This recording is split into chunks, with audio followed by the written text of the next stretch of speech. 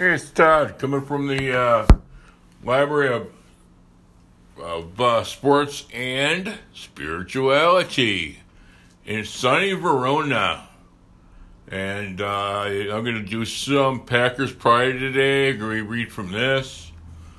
And the book is written by Leroy Butler and Rob Reichel.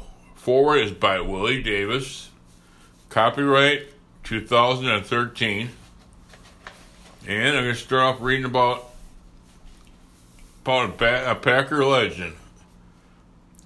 Bart Starr. 20 minutes, that's how long it took for Bart to know his life was about to dramatically improve. Summer of 1959, Starr was 20 minutes into his first meeting with new head coach Vince Lombardi. And that's when Starr knew things were going to be different in tiny Green Bay, where losing had become the norm. At his first opportunity, Starr answered the phone to call his wife, Sherry. He said, "Honey, we're going to begin to win," Starr recalled. There's no way Starr knew just how much. Between 1961 and 1967, Green Bay not only won, it dominated.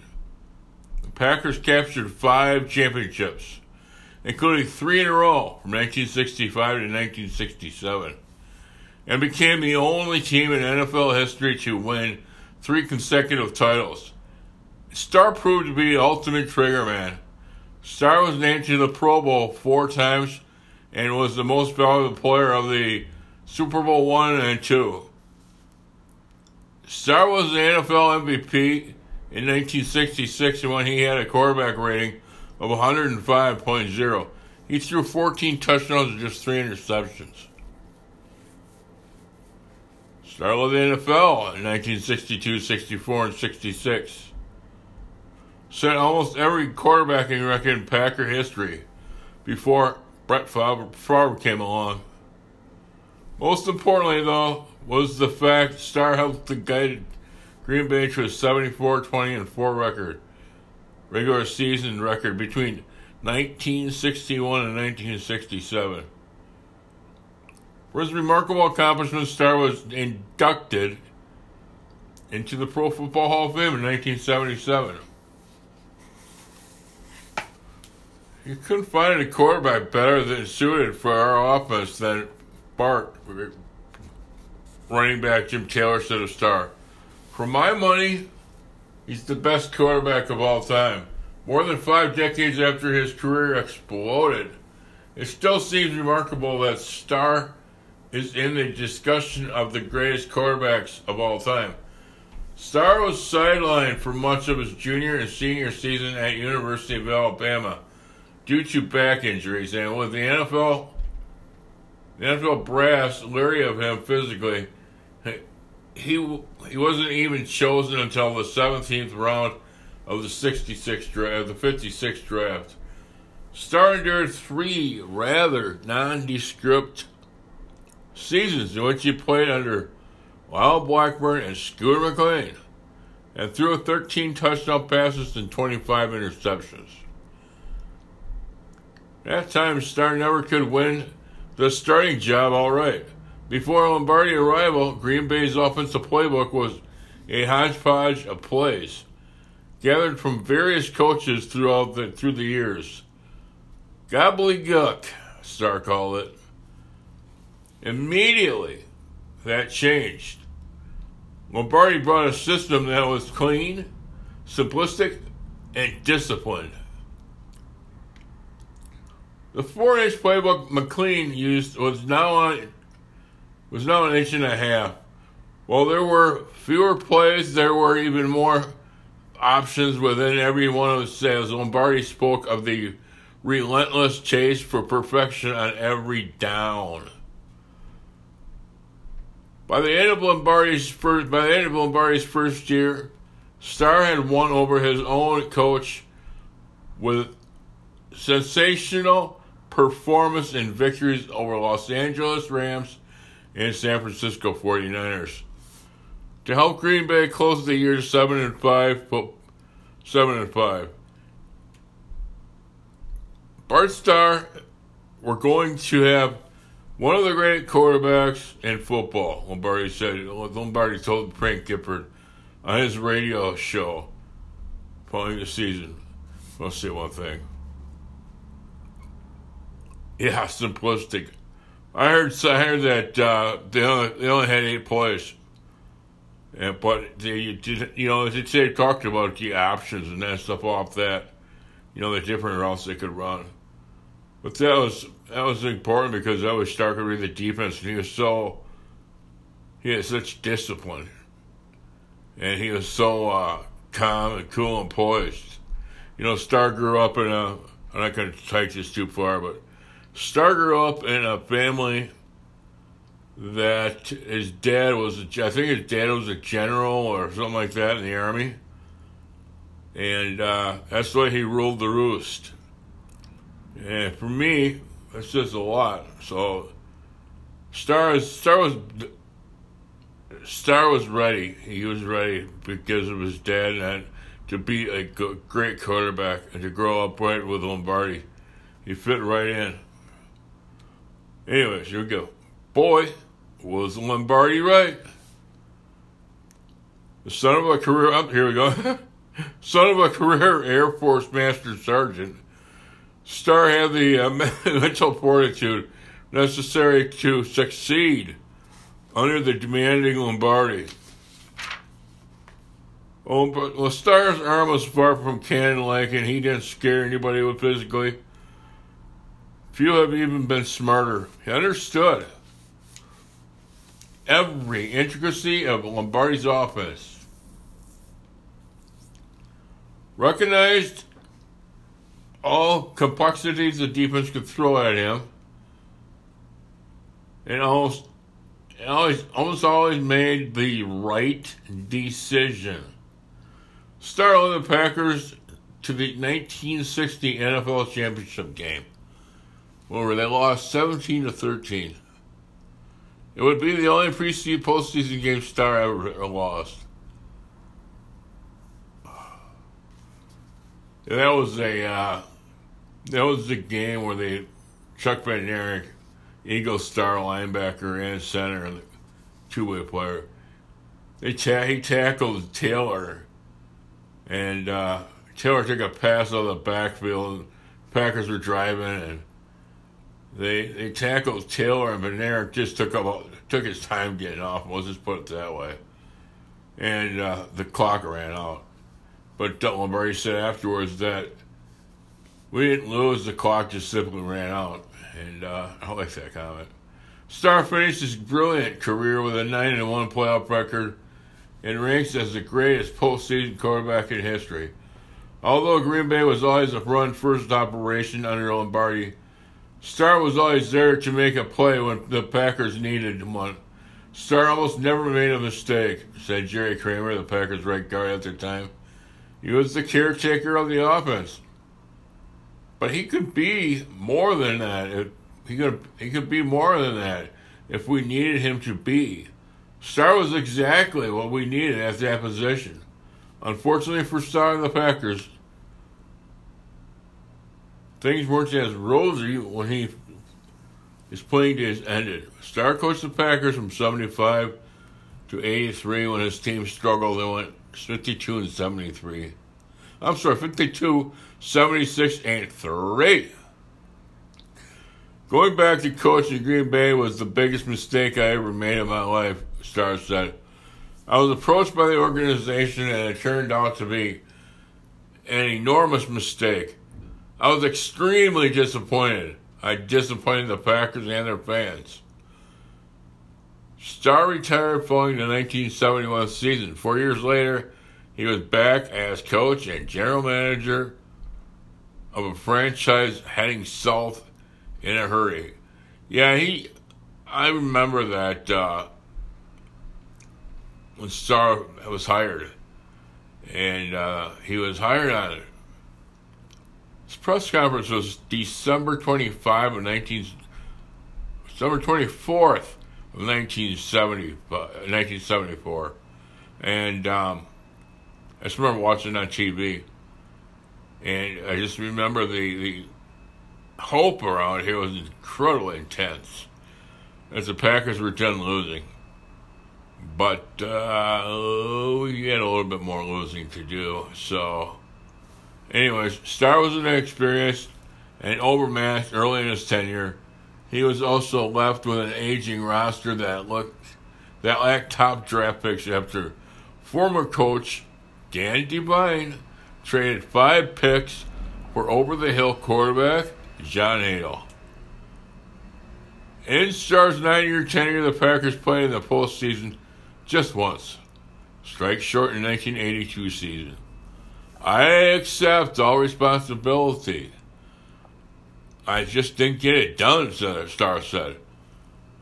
I haven't even sat and analyzed what went wrong. Early on, my inexperience hurt us, but in the later years, we had some good draft choices and we were beginning to make progress. But I don't want to sound like I'm making excuses. I just didn't get it done.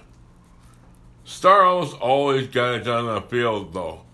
But trying to get Starr to talk about himself, it's tougher than feeding vegetables to a toddler. The reason we had success is because that was a great football team, said Starr, who was among 12 players from the Green Bay glory years in the Pro Football Hall of Fame. I was just one part of a great team. I'm just going to go back here. 12 players from the Green Bay glory years in the Pro Football Hall of Fame. My Lord, that is something else. Describing just one moment is impossible for Starr. Heck, when you're choosing between the Ice Bowl, Super Bowl championships, and playing for the legendary Lombardi, you can see why it wouldn't be easy. I really think just the honor of playing on a 5 championship teams in 7 years is the best thing, said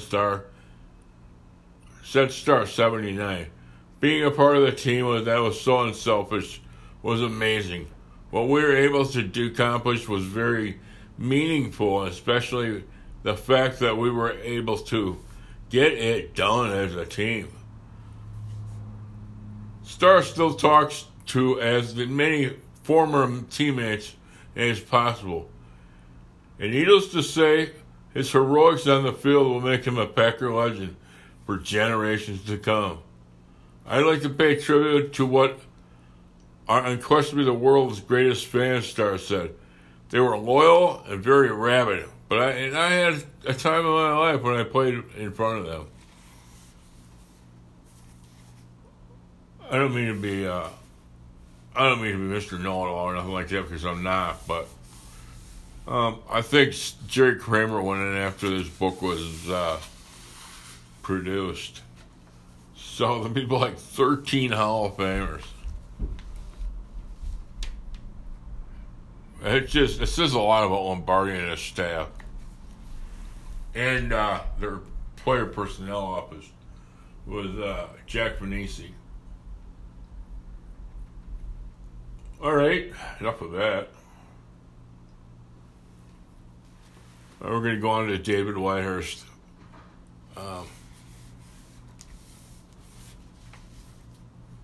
Quarterback controversies carry a sexy soap opera type storyline to them. But aside from making good copy and providing entertainment drama, they typically tear at the fabric of a football team, causing an organization to battle both internally and externally. Back in the late 70s, Packer fans were split on whether Lynn Dickey or David Whitehurst should be the team's leader. And while the Dickey-Whitehurst debate might not have drawn the attention of classic quarterback controversies such as Steve Young, Joe Montana, Phil Simms, Jeff Hostetler, Brett Favre, Aaron Rodgers, it certainly struck a nerve with Packer fans. Lynn challenged me every day to be as good as I could be. And I hope I did the same with him, said Whitehurst. I keep saying Starr, I'm sorry. Who works as a home builder in Duluth, Georgia today. But through it all, I think we were really close. Whitehurst means personality. Whitehurst means personally, although their play in the field was right too. When Dickey suffered a broken leg in Week 9 of the 1977 season, the door swung open for Whitehurst. An eighth round pick out of Furman. Whitehurst's first start came in the next week during a 10-9 loss to the Redskins on Monday Night Football. Over the next 4 games, Whitehurst had a pair of memorable performances. Whitehurst won 17 of 22, led the Packers to a 16-14 victory over San Francisco. Whitehurst also guided the Packers to a 10-9 win over Detroit. That's great stuff. He was a great leader. He was a great leader. That's a term people use way too much.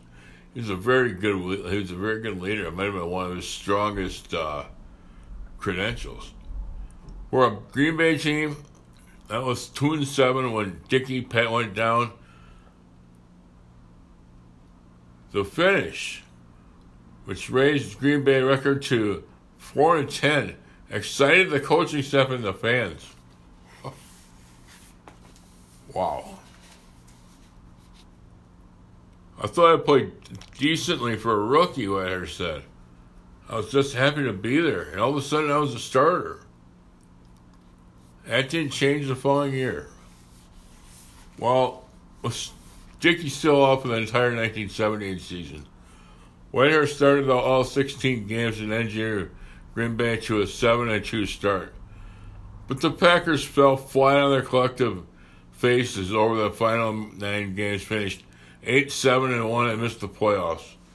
Still, the fans didn't seem to blame Whitehurst, voting him the team's most valuable player in the 1978 fan poll. Whitehurst's popularity began to slip, though, during a 5-11 campaign in 1979. Then he started the first 13 games before Dickey returned for the final 3.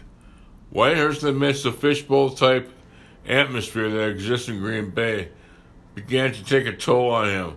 All I wanted to do was play football, but I always felt that I had people looking over my shoulder, he said of the fans. I had them cheer for me, and I had them boo me. All I needed was to play.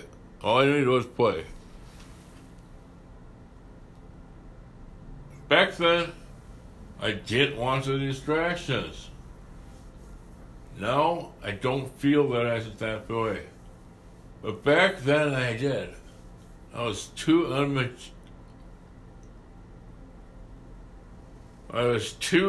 immature at 22 or 23 to recognize that. The fans in Green Bay are the greatest in the country. All in all, Whitehurst started 34 consecutive games between 1977 and 1979. Passing for nearly 5,000 yards and 21 touchdowns. So when 1980 rolled around, he fully expected to beat Dickey out for the starting quarterback job. At that point, I didn't think he was better than me, Whitehurst said of Dickey. But once we started practicing and playing, he proved he was pretty quickly. And he just kept it going. Dickey did just that, starting all the 3 games over the next 4 seasons and shattering several Green Bay passing records. In the process, Whitehurst, meanwhile, played the role of a good soldier, quietly serving as a backup through the 1983 season. I should have been more mature and appreciated the starting job more than I did when I had it, he said. I look back and that was just what a great time in my life. I played hard and worked hard and had a blast. There are times you wish you could recapture though for just a moment. Despite Dickey's stellar play, Whitehurst did have a few shining moments after losing the Green Bay starting job. 1981, he helped the Packers go 6-2 down the stretch and finish the year 8-8. In a Week 9 victory over Seattle, Whitehurst rallied the Packers from behind on 3 occasions before they finally prevailed 34-24. The following week, Whitehurst came off the bench and hit John Jefferson with a 41-yard pass late in the game that set up Jan Stenerud's game-winning field goal. 26-24 victory over the New York Giants. And then the next week, he returned to the starting lineup and threw 3 touchdowns in a 21-17 win over Chicago. Whitehurst's play was primarily in mop-up duty the next 2 seasons, but we did have one shining moment in 1983. In the season opener, he relived an alien Dickey and guided an overtime drive that led to the Stenerud's game-winning 42-yard field goal and a 41-38 victory over the Houston Oilers.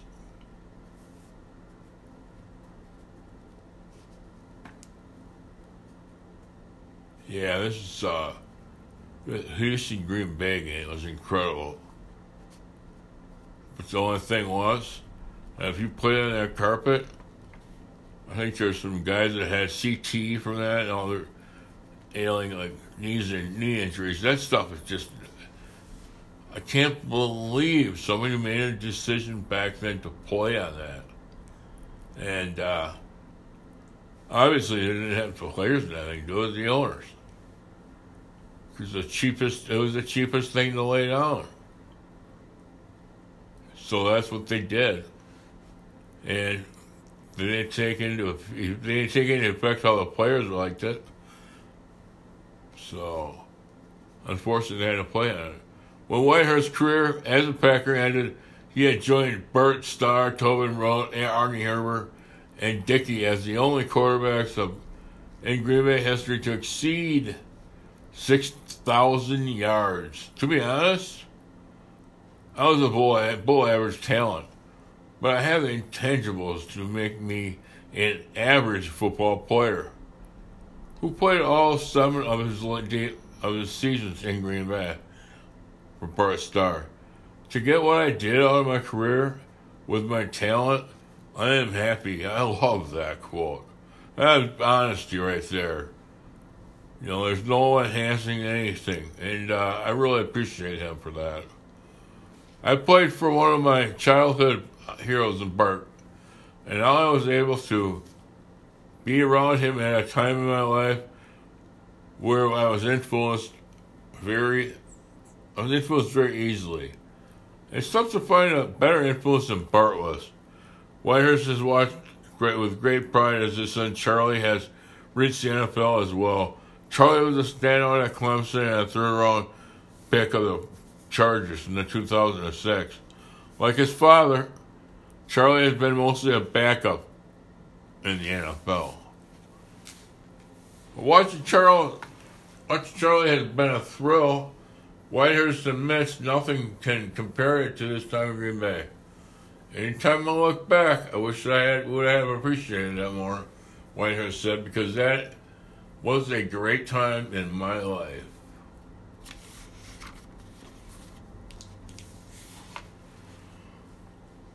All right, I'm going to go on to Chapter 2, Playmakers.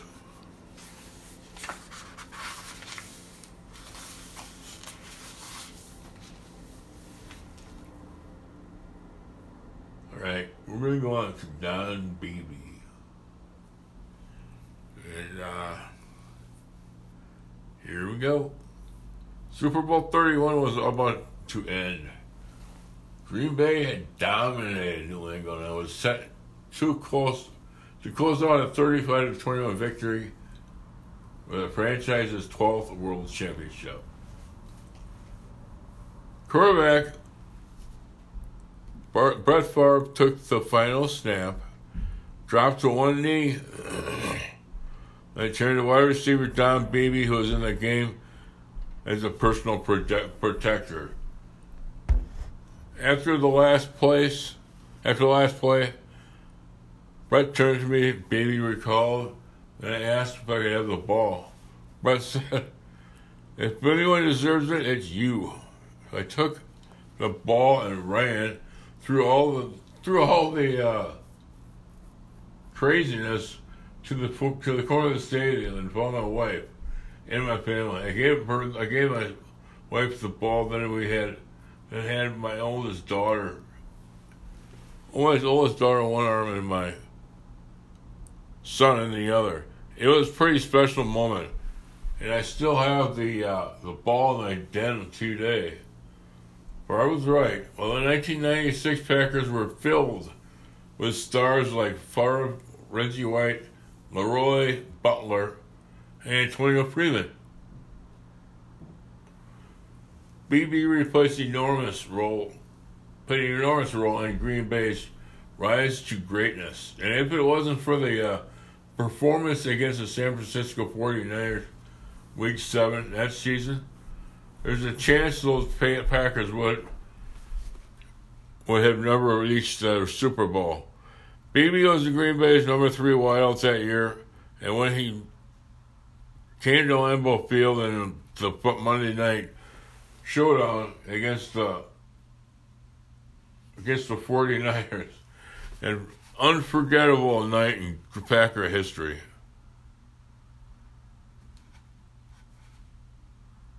Just one of those nights where I was touched by an angel.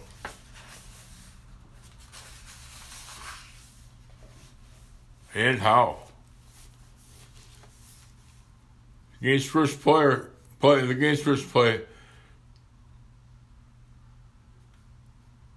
starting wide receiver Robert Brooks suffered a season-ending knee injury, and Beebe stepped into the spotlight.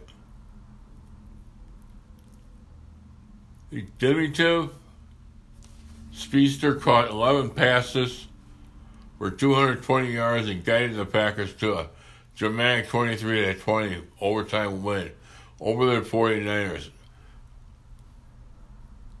Beebe had 220 receiving yards, still ranked third in Packer history, while his 11 catches in the game were tied for fifth.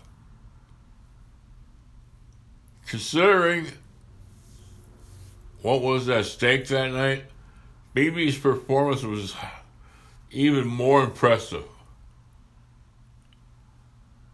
Had Green Bay lost, the 49ers would have finished with the NFC's best record, earned home field advantage throughout the playoffs.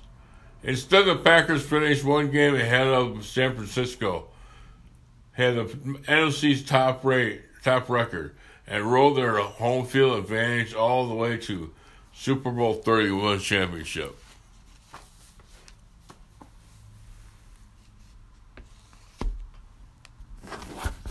Well, I want to thank each and every one of you for listening today. And if nobody else has told you that they love you today, I do. And God bless through the power of love. Thanks.